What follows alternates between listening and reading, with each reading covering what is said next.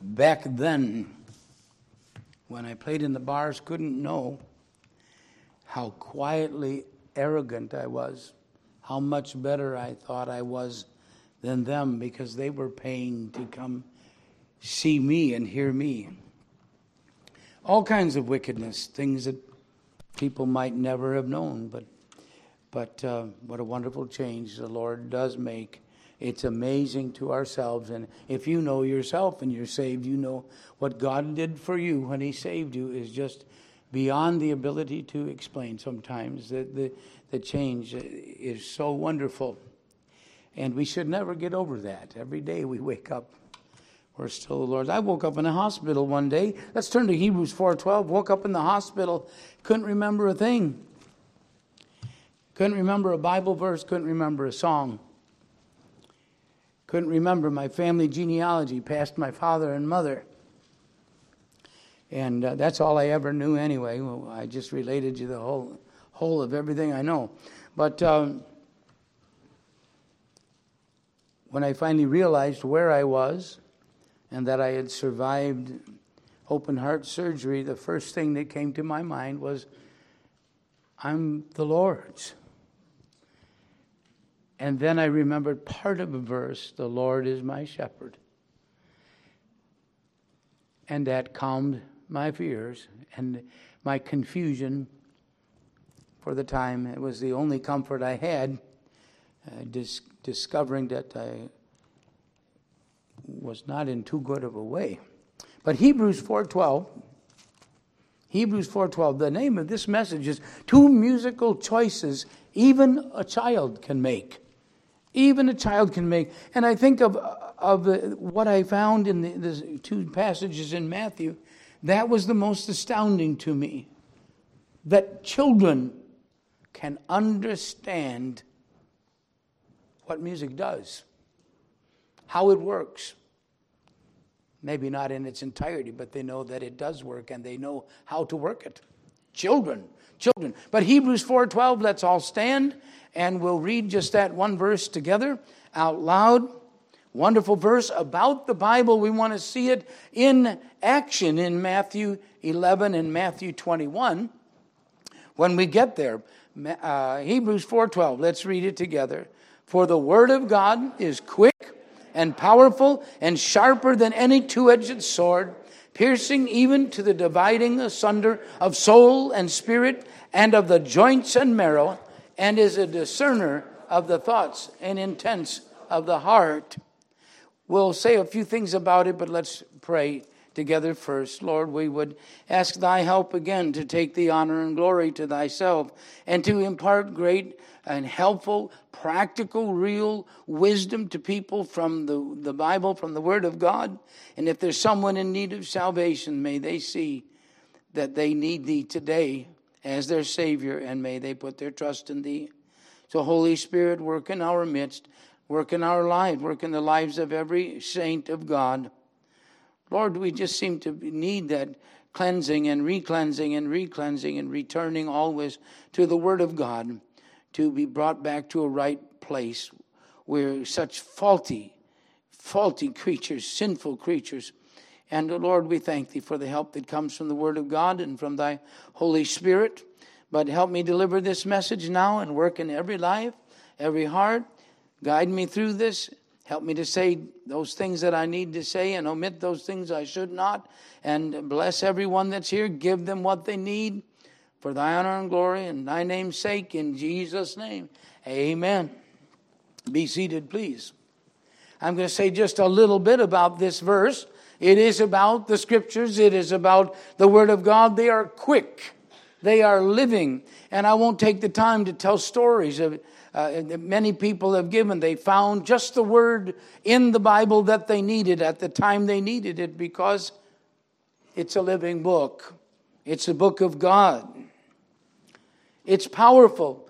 We mentioned that already. Those of you that are saved, that are born again, you saw God not only save you, you were there when you trusted the Lord, of course, but you saw the change that He made in you, that you could not make and would not probably have made either.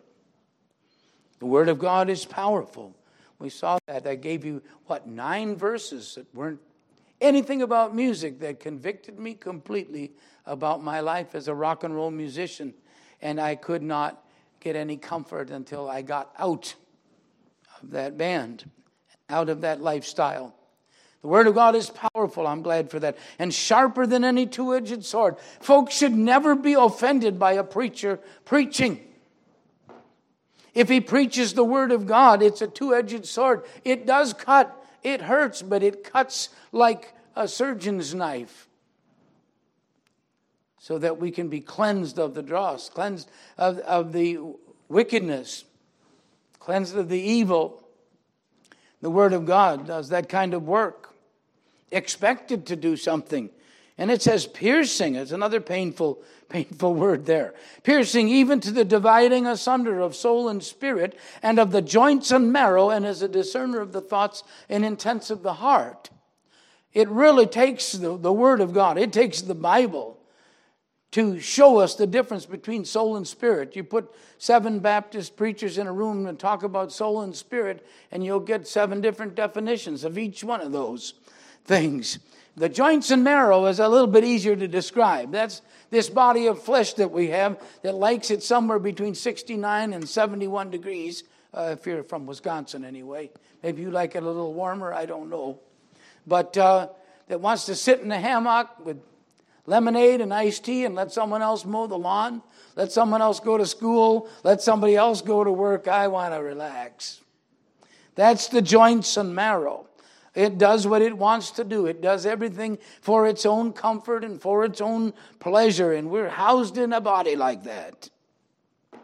But the soul and the spirit, I'm going to give some simple definitions to so that I can preach the message and get somewhere.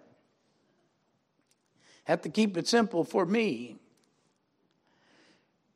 And I often say this, if we want to look at the difference between soul and spirit, our spirit is where we know we're a man. We have the spirit of a man. It's where we know things. It's where if we think about God, we are thinking about God. In our spirit, it deals with our thought life. The words, Jesus said, that I speak unto you, they are spirit, they are life. And so the spirit deals with thoughts, ideas, words. If I say peas, asparagus, beans, beets, rutabaga, our spirit knows what that is, at least what some of them are. I'm still not sure what rutabaga is, all right? But our soul is that part of us that deals with feelings and emotions. In the spirit, we know what a vegetable is. In the soul, we react to it and go, or ugh. And so that's the difference, and I'm going to keep it simple that way.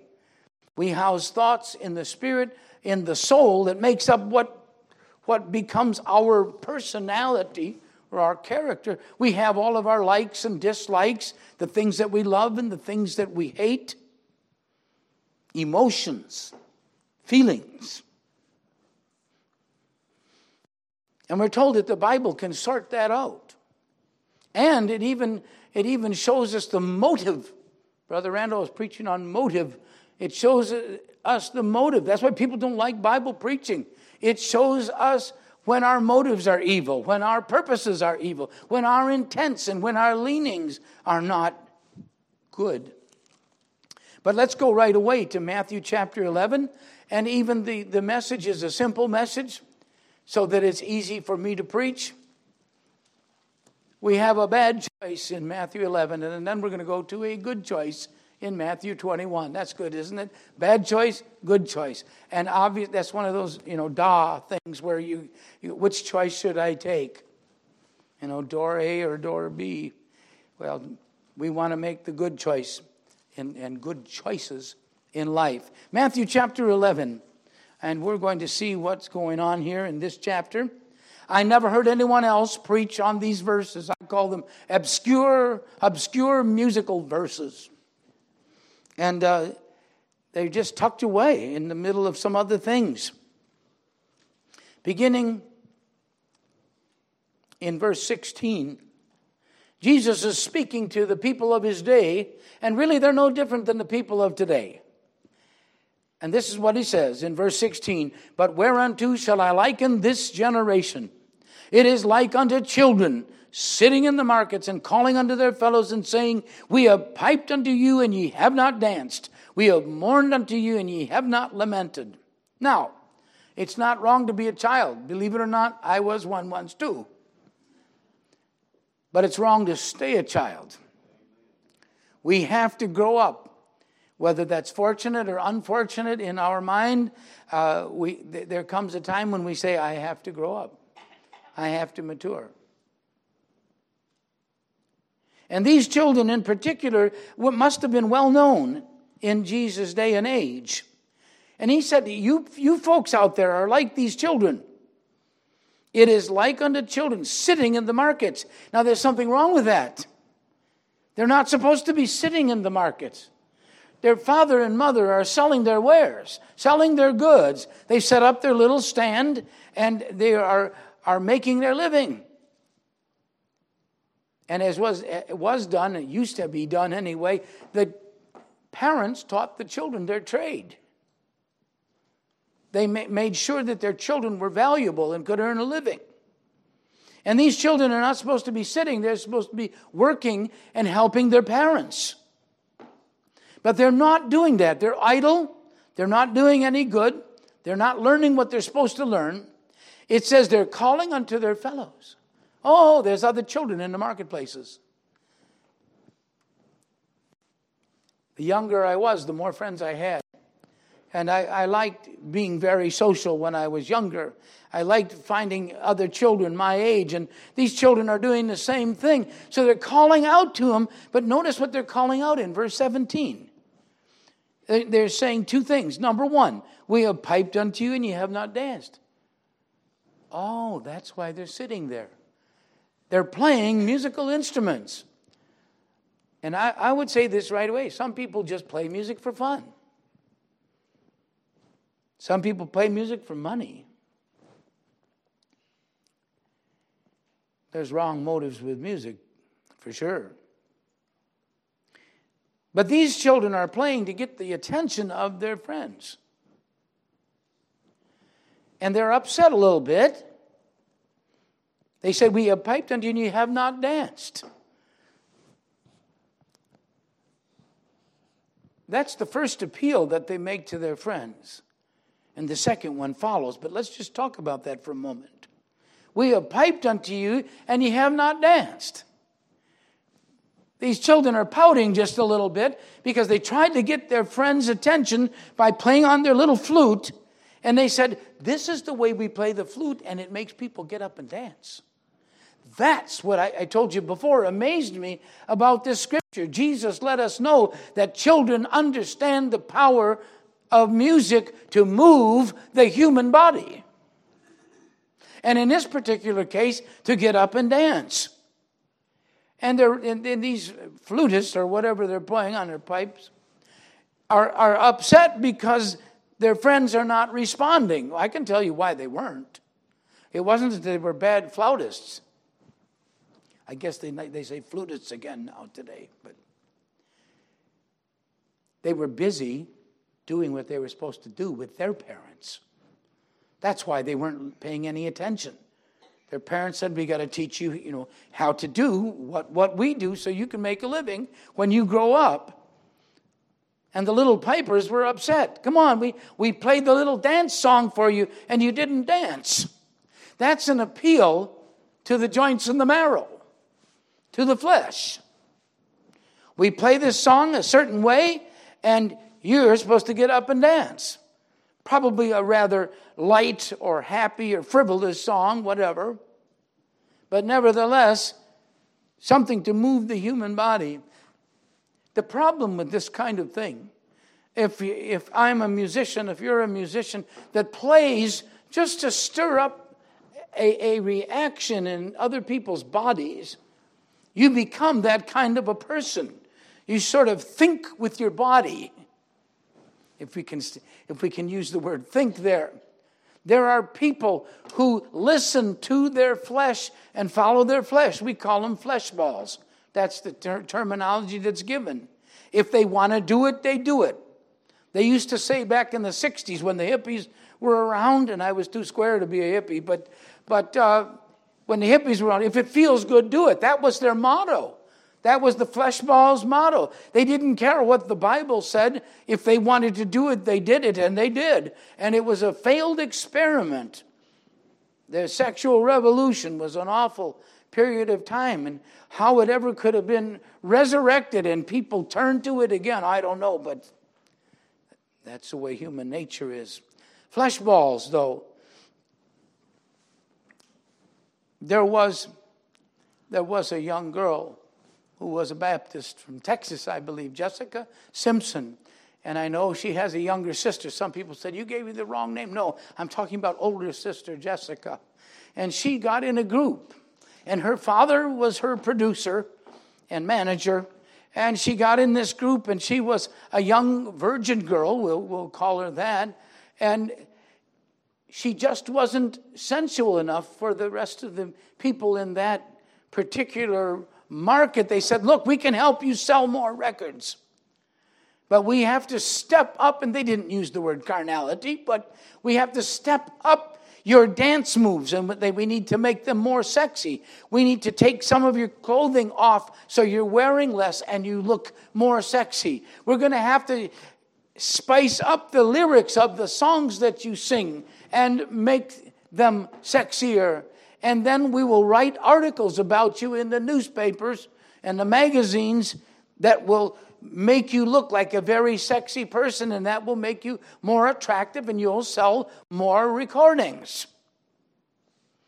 She went with it. Her father went with it. And they stepped up all of these things. And if you had followed her in the tabloids and those papers, at Walmart, you would have seen what was happening. In the meantime, she got married, and he was a young, handsome man. But to her life was all about her. She did what she wanted to do. When people accent this joints and marrow kind of life, they become that kind of a person. That's why we have a name for them and call them fleshballs. And when you play fleshball music, you start to think that way. You start to live that way. You start to be that way. The longer I stayed in the rock and roll band, the more I became like a rock and roll person. Now, I was they didn't have a name for us, but they would have called me a nerd back then. I have big buck teeth, and I had these big glasses, and they were black, Clark Kent. But I got in a rock and roll band. And it made me, day by day, more and more rock and rollish. Did I understand all the lyrics? No. But as I began to understand them, I either had to accept them or I'd have to get out. And I discovered that I didn't necessarily agree with everything that they were singing. And then I became embarrassed. I don't want to sing that song. I know what it's about now. But I was a fleshball. And that was the way I lived. I was pleasing myself, and I did what I wanted to do. But Jessica married that young man, and their marriage fell apart because she wasn't focusing on anything spiritual. And she went to a Baptist church. I'm sure she heard something from the Bible. She was listed in just a few short years as the rich, the young, and the lonely. Miserable life. And like I said, last time I preached it somewhere, some young kid said, their name is not Jessica, and I can't remember what her younger sister's name is. Jessica had already passed off the scene, and nobody knows who she is. I imagine her career is probably nearly over or over. You don't see her. They're not promoting her anymore anyplace. Or maybe she wised up and got out. Or maybe she's dead. Don't really know. But these children said, we piped unto you and you have not danced. Jessica built her whole life on music that she could dance to. Step up the choreography. More drums. more rhythm, more dancing. And it was miserable for her. But these children didn't give up so easily. They made a second appeal to their friends. What did they say in verse 17? We have mourned unto you, and ye have not lamented. They said, now come on. We sang the sad song, and you're supposed to cry and feel bad. And you know what country western is like. Depending on what part of the country, you sing these songs because you lost your horse, you lost your dog, you lost your truck, you lost your wallet, you lost your wife, you lost your job, you lost your mind. You have to play the record backwards to get it all back, like the joke goes. But that's what that's all about. People living in misery, and they're sad, and because we have sorrow in our life somewhere, we go, oh, that song is like it's about me. And people get all wrapped up in it, and they will get attached to it. They're not quite a flesh ball. We have to come up with another name for them. But you know what they're like? One day they go, whoa, I'm on top of the world. Everything is great.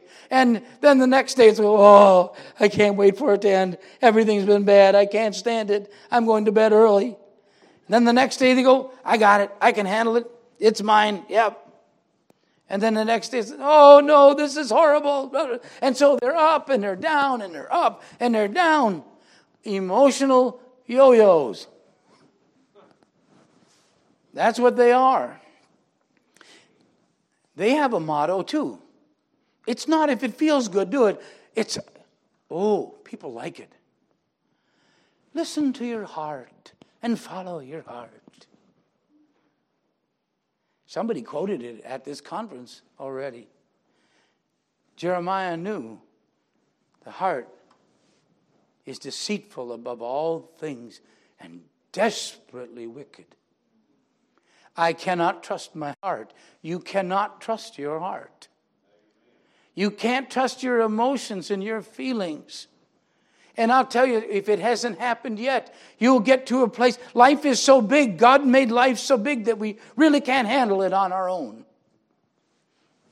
And you'll get tipped upside down. You'll be overwhelmed. Even King David said the waters almost overwhelmed or whelmed over him. Almost sank. Life can get tough. It can be rough. But people want to go by their feelings. Well, I feel like wearing this today. Well, I feel like eating this today. Well, I don't like this person. I don't want to be their friend anymore. And they make decisions just based on how they feel. I'll tell you what, you can wake up some morning and feel pretty bad about everything. And if you try to trust your feelings, you'll not get anywhere with it. You'll not find the way out. But people are emotional yo-yos. They listen to their heart. They follow their heart. I think of one lady that she needed a job. She went to a prayer meeting and she said, I need a job. I can't find one. And so they prayed. And the next day she came back. Next time the church met and she said, I got a job. I know we prayed and I knew God would answer the prayer. And I was walking downtown and the sign said, help wanted. And I went in and got the job. She was a waitress in a tavern.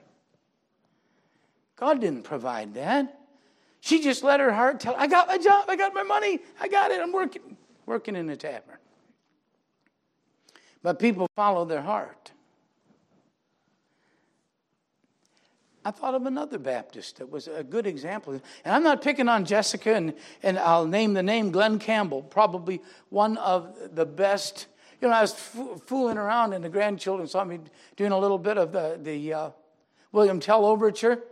Glenn Campbell could play the William Tell Overture 100 miles an hour. All over the thing. He was a studio musician from the time he was young. But he sang all those tearjerker country western songs. I love you, but I got to head down the track, baby. But you know what? When I found out that I loved my wife and that the Lord wanted me to marry her, I didn't tell her I love you, but I'm heading out of town. If I head out of town, she's got to go with me. And if she heads out of town, I'm going with her. But those country western songs are good. They just make everybody cry. Because everybody, had a lover, had a friend, and thought that this was the one, and then they broke up. They understand that sorrow, that sadness. When I was a teenager, and I'll say it again, I thought I could find the right one. I found all the wrong ones. And then I got saved, and I thought I had to help God find the right girl for me. And I picked all the wrong ones. Breaking hearts is bad to do, especially when it's mine.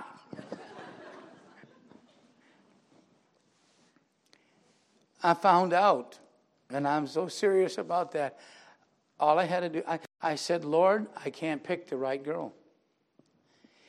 Bring me my wife, drop her in my lap, teach me how to be the right kind of Christian. I'll spend my time in the Bible and going to church, and you just bring my wife to me. And he did. It sure was a lot simpler and a whole lot less broken hearts. Anyway, there's only 2 songs when it comes to country western. It's Honey, I Love You, But I've Got to Go. And the other one is Honey, I Loved You, and You Left Me High and Dry. Either he goes or she goes. And that's the whole story. And then they cry about it. And they sing, and they play that gulping guitar. I played one note last night. It went, bow. One of those, oh. And they went, Grandpa. But country western. I'll tell you, Glenn sang all those songs. He went through 3 or 4 wives, too. He lived what he sang. And I'll tell you something else. The lyrics they come up with, they're not great poets. They're not great people with huge imaginative minds. They just live through these horrible things and they write them down into a song. What was that country western? That lady, she said, I lived my song. Stand by your man. Tammy Wynette? Probably. But anyway, the people who play the emotional yo-yo music end up becoming emotional yo-yos. And I'll make an admission, and I'll tell you a little bit more about Glenn, but anyway, that's what I became. I was up and down with the emotions, and I was listening to my flesh and following my flesh and being miserable all the while, especially after I got saved, and God was trying to teach me some things. But Glenn started out when he was a young man. He played on that old song way back, Tequila. He was one of the guitar players on that recording. And that's what got him. He never could beat the drinking. I read his autobiography, which he wrote before he died. That's the way to do it, And at least read part of it. And he said he trusted Christ, but he just wasn't living for him. He said it right out in his book. And I believe him. I believe he knew the Lord. But anyway, he lived his life following his emotions. And it was just destructive that way to him. Music will always affect the body. Whether it's a march or a dance or a lullaby that'll put someone to sleep. Music will always affect the emotions. When I sing a good gospel song and I think about the words, often I'm moved to tears. And since my surgery, I've been over-emotional about everything, I guess. But that is not the right aim for musicians.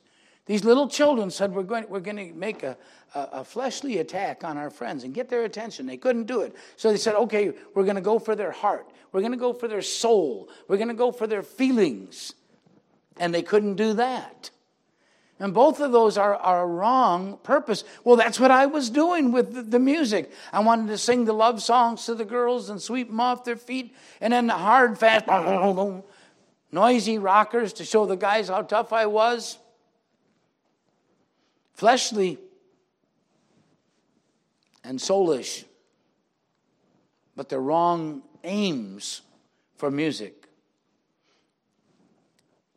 There can be a fleshly or a physical response. There can be an emotional response. But that's not where music is supposed to aim. These are wrong choices, two of them actually, wrapped up in one. And I have told people this before, and we'll look at the next two verses.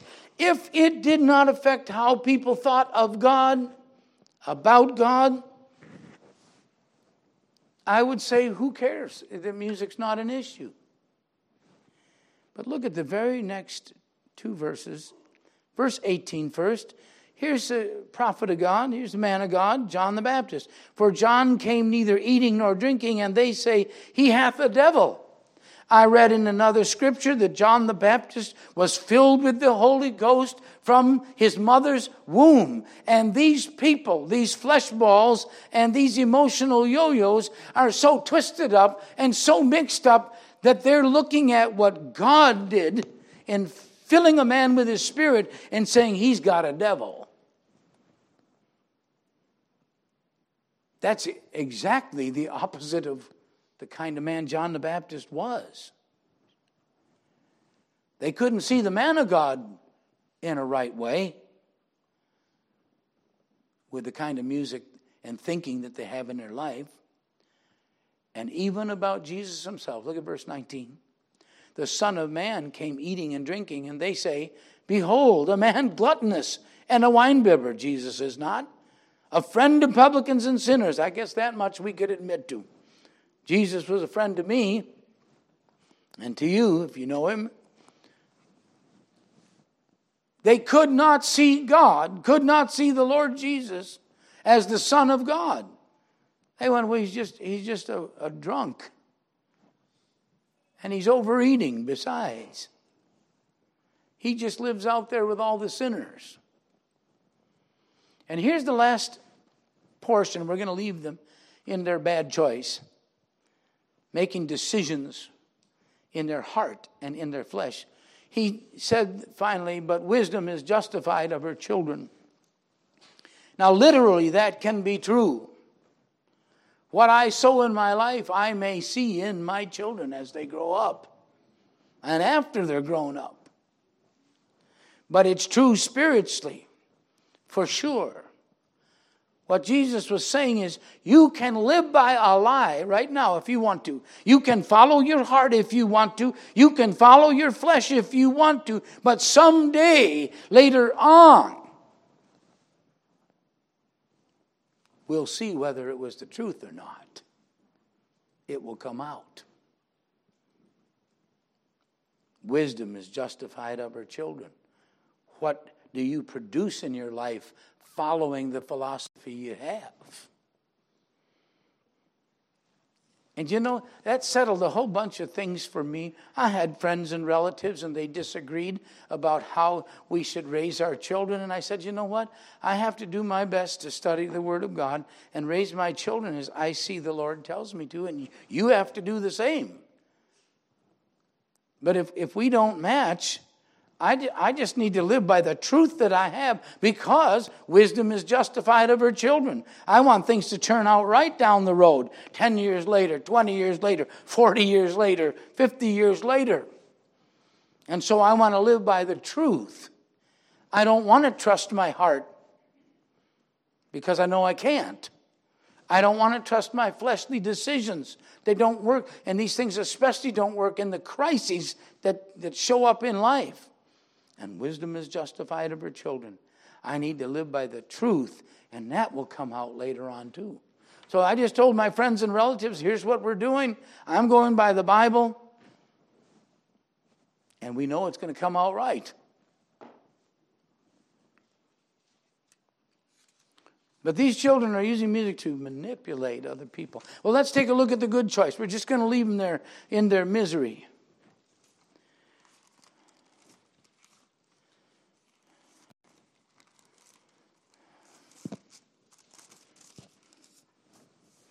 Matthew 21. Here's the good choice. Here's the good choice. And the multitudes that went before and that followed, verse 9 of Matthew 21, cried, saying, Hosanna to the Son of David. Blessed is he that cometh in the name of the Lord. Hosanna in the highest. So here's a crowd of people, and they're all shouting, Hosanna to the Son of David, and that was taken out of the Psalms. So first of all, they've turned to the Scriptures for the lyrics of their music. There's a big crowd there, but nobody got up to dance. There's a big crowd there, but nobody's mourning because there's a sad song going on. Verse 10, and when he was come into Jerusalem, all the city was moved, saying, Who is this? There was an emotional stir about the Lord. And the multitude said, This is Jesus, the prophet of Nazareth of Galilee. And Jesus went into the temple of God and cast out all them that sold and bought in the temple and overthrew the tables of the money changers and the seats of them that sold doves. And said unto them, It is written, My house shall be called the house of prayer, but you have made it a den of thieves. And the blind and the lame came to him in the temple, and he healed them. Now, everything that Jesus has done so far has been good. The crowd was all stirred up, and they began to sing psalms. And then when he came to the temple, he cleansed it of those money changers that weren't supposed to be there, selling what they were selling. And then he found some blind folks and gave them sight, found some lame folks and made them strong enough to walk. That's all good. That's all good. Look at verse 15. And when the chief priests and scribes saw the wonderful things that he did. What kind of things did Jesus do? Wonderful things.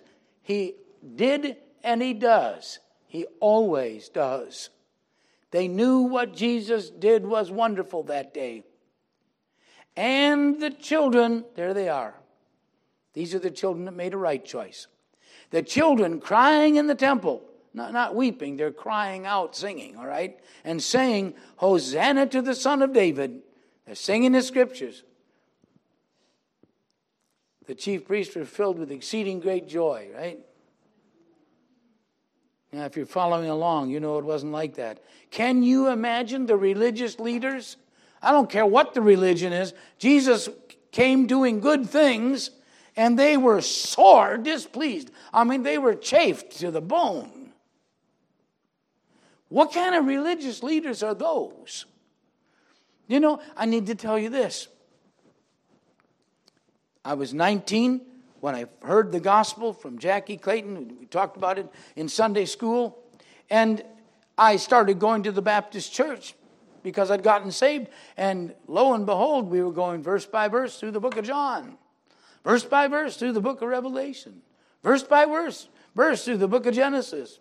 Verse by verse through the book of Romans. And I said, boy, I never learned this in my Methodist church. And I wasn't at the Methodist church anymore. I'd sung in 2 of their choirs. And the Methodist preacher finally came over. First time ever. And he wanted to make sure that the Ives family was going to stay members of the Methodist church.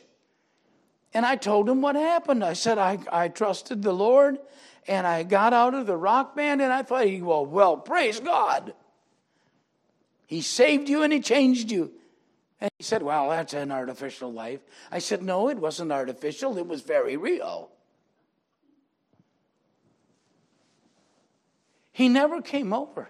He could have come over anytime. Said, Mr. and Mrs. Ives, let's just pray for 5 minutes. We know your son is having a rough life out there.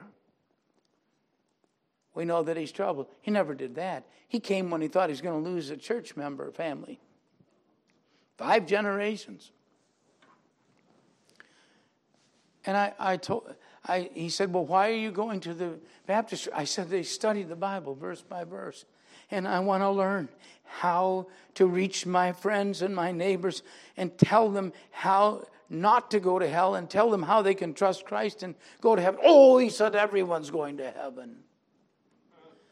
I said, what about the verse in Psalms that said, it talks about this, all nations that forget God shall be cast into hell. The wicked and all nations that forget God shall be cast down. Oh, that's Old Testament. Yeah, that's what I wanted to say. Yeah, and your point is?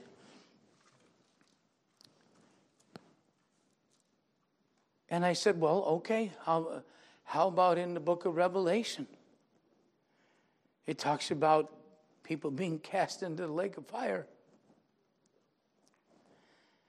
He said, oh, nobody can understand the book of Revelation. You write a book on Revelation, you'll make $1 million. Nobody knows what that means. I just kept looking at my mother. That's why I'm going to the Baptist church and not to the Methodist church. He wasn't rejoicing. He was a lot like the chief priests and the scribes.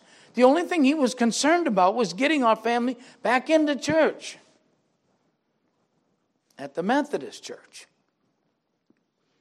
He didn't care what God had done in my life.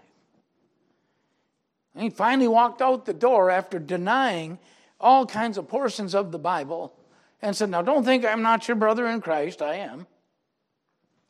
I found one of the other pastors. He was riding his Volkswagen near the university, and I opened up his car door and said hello to him. And he had a funny voice. He spoke like this. And he actually read scriptures in the Methodist church. He would do the scripture reading with a funny voice that he had. But anyway, and I said, oh, Reverend Harvey.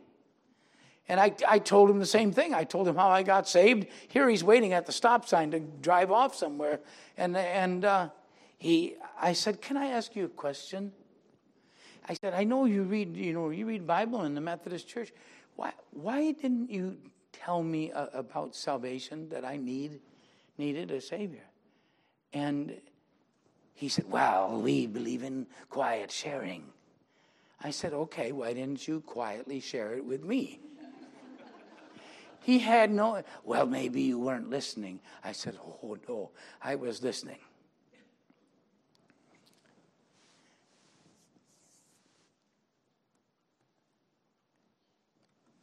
Their response, they had no joy in seeing that I was delivered from hell and delivered from an awful life. And I just said, I'm leaving the Methodist church. There's no point in going back there. Nobody seems to care about what Jesus does. Well, let me finish the passage and close here. But they were sore displeased. At least they had enough character. They came to Jesus, look at verse 16, and said unto him, hearest thou what these say? It couldn't stand all the children praising God. Just kids making all kinds of noise. They don't sing with great tone, not usually.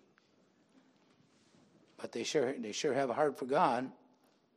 And so Jesus took the knife of the scriptures and stuck it in them and said, and Jesus said unto them, yea, have ye never read, you chief priests, you scribes, haven't you been reading your Bible? Don't you read the scriptures? Don't you believe what the Bible says? Have ye never read, out of the mouth of babes and sucklings thou hast perfected praise? You know what it says in Psalm 8? Out of the mouths of babes and sucklings hast thou ordained strength because of thine enemies. Do you know what? Perfected praise is that simple, wonderful thing that a child can do, and so can a grown-up, but where we simply sing believing, not doubting. We simply rejoice because God said it and we know it's true. And we rest in it. These little children were singing perfected praise. Hosanna to the Son of David. They didn't go, is Jesus God? They just said he was. So they sang Hosanna with the rest of the crowd. And that's the last of what I need to say. God's perfected praise gives us strength. The joy that we get from it, the joy of the Lord is your strength. Nehemiah knew it. A rejoicing people will always be strong Christians. You'll have strength in your Christian life to stand. And your soul won't be sagging either. So Jesus gave them that scripture, and it's just in verse 17, he left them and went out of the city into Bethany, and he lodged there. That was the end of that. But these children, let's look at what they did. They were in the crowd, and they were singing, Hosanna to the Son of David. I don't know whether they ever saw Jesus before that day. But Hosanna is a big word. It's only this long, but it's a big word. It's an exclamation of adoration. They said, there's Jesus. He is the one we should adore. Hosanna means, oh, save me. Whatever they did before that day, they looked to Jesus, the Son of David, and said, save me. Save me. Hosanna means, I pray thee, I beseech thee. They were praying unto him. I think of the men in Job's day that said, what profit should we have if we pray unto him? Well, eternal gain. When you call on him for salvation, he gives you a free gift of salvation. And Hosanna means free me, set me free. They did not know John 8:36, if the Son shall make you free, ye shall be free indeed. But they sang, Son of David, set me free. Open to me, be wide to me, make room for me. They didn't know Matthew 11:28, come unto me, all ye that labor and are heavy laden, and I will give you rest. Hosanna means make me safe.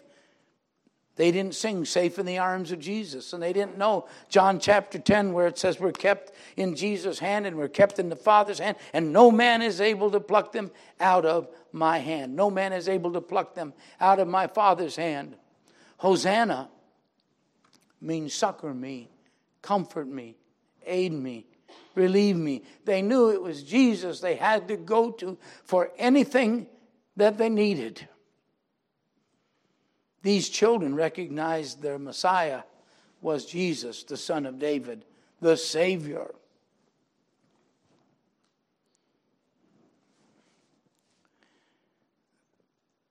That's all part of their perfected praise. I thought about this obscure passage of these children singing in the temple, and I said, you know, that's what God showed me.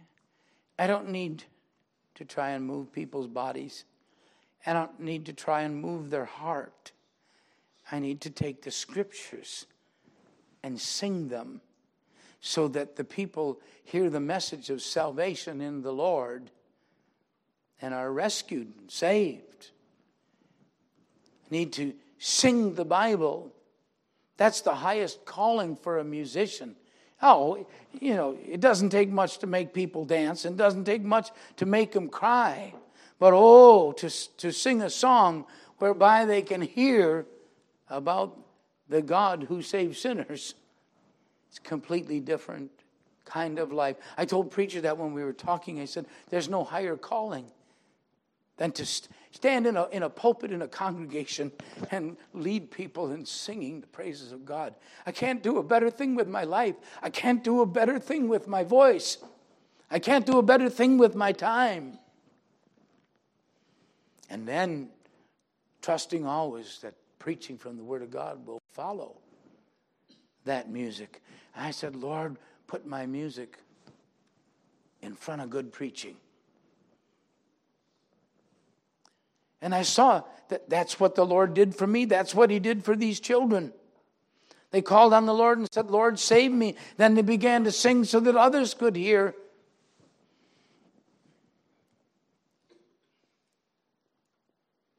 I'm 72 now, gave most of my life to it and not sorry for it at all. It's been a very joyful life. We use music to point others to the Lord Jesus Christ, to point them to the Scriptures, to point them to the preaching of the Scriptures. And as I said, there's no higher calling. They chose heavenly music over the earthly and the sensual and the devilish. I think the two choices are easy to see, and I want to make sure I didn't forget anything.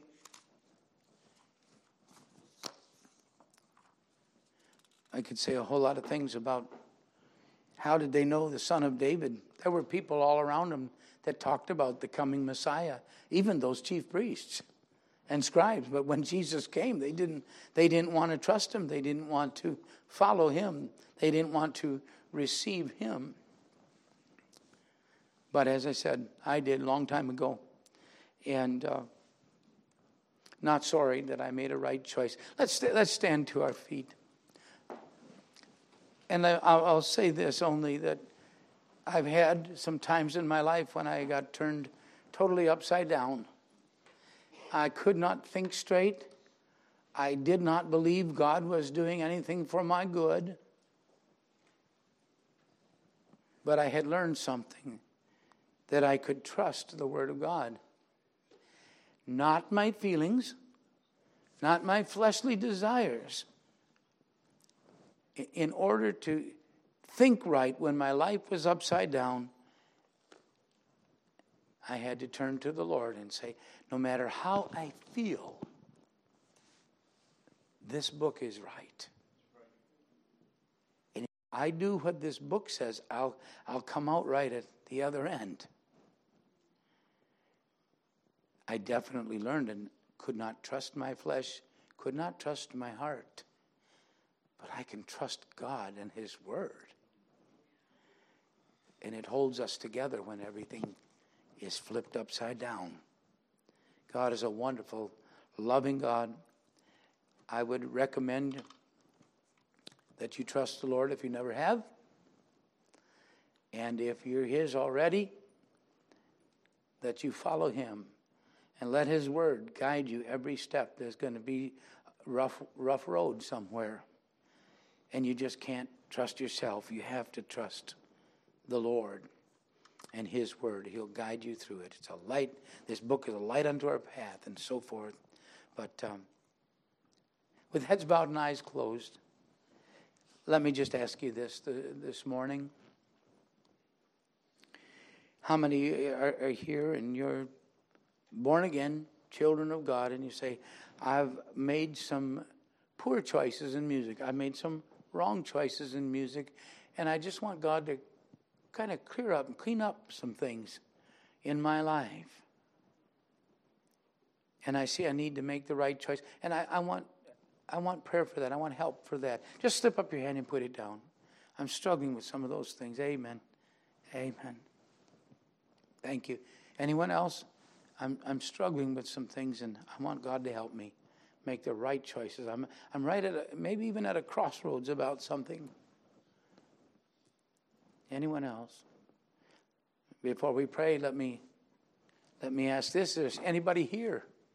And you've never, like those children who made the right choice, you've never said, Hosanna, Lord, save me. You've never come to the Savior and received Him, but as many as received Him, to them gave He power to become the sons of God, even to them that believe on His name. And you say, that's me today. I've never made that choice like those children did. I don't know the joy that they had in singing Hosanna to the Son of David. Anyone like that? I'm not sure if I died today I'd go to heaven. Anyone like that? Just slip up your hand and put it back down. I see I need to get that settled. Well, let's pray, and then we'll close here. But dear Father, we thank Thee for these scriptures that we read about the bodily, fleshly attack that music can be, the emotional attack it can be, and Lord, how wonderful it is when the music brings the Word of God forth. That is what helps people, and we know it is. They need to hear Bible.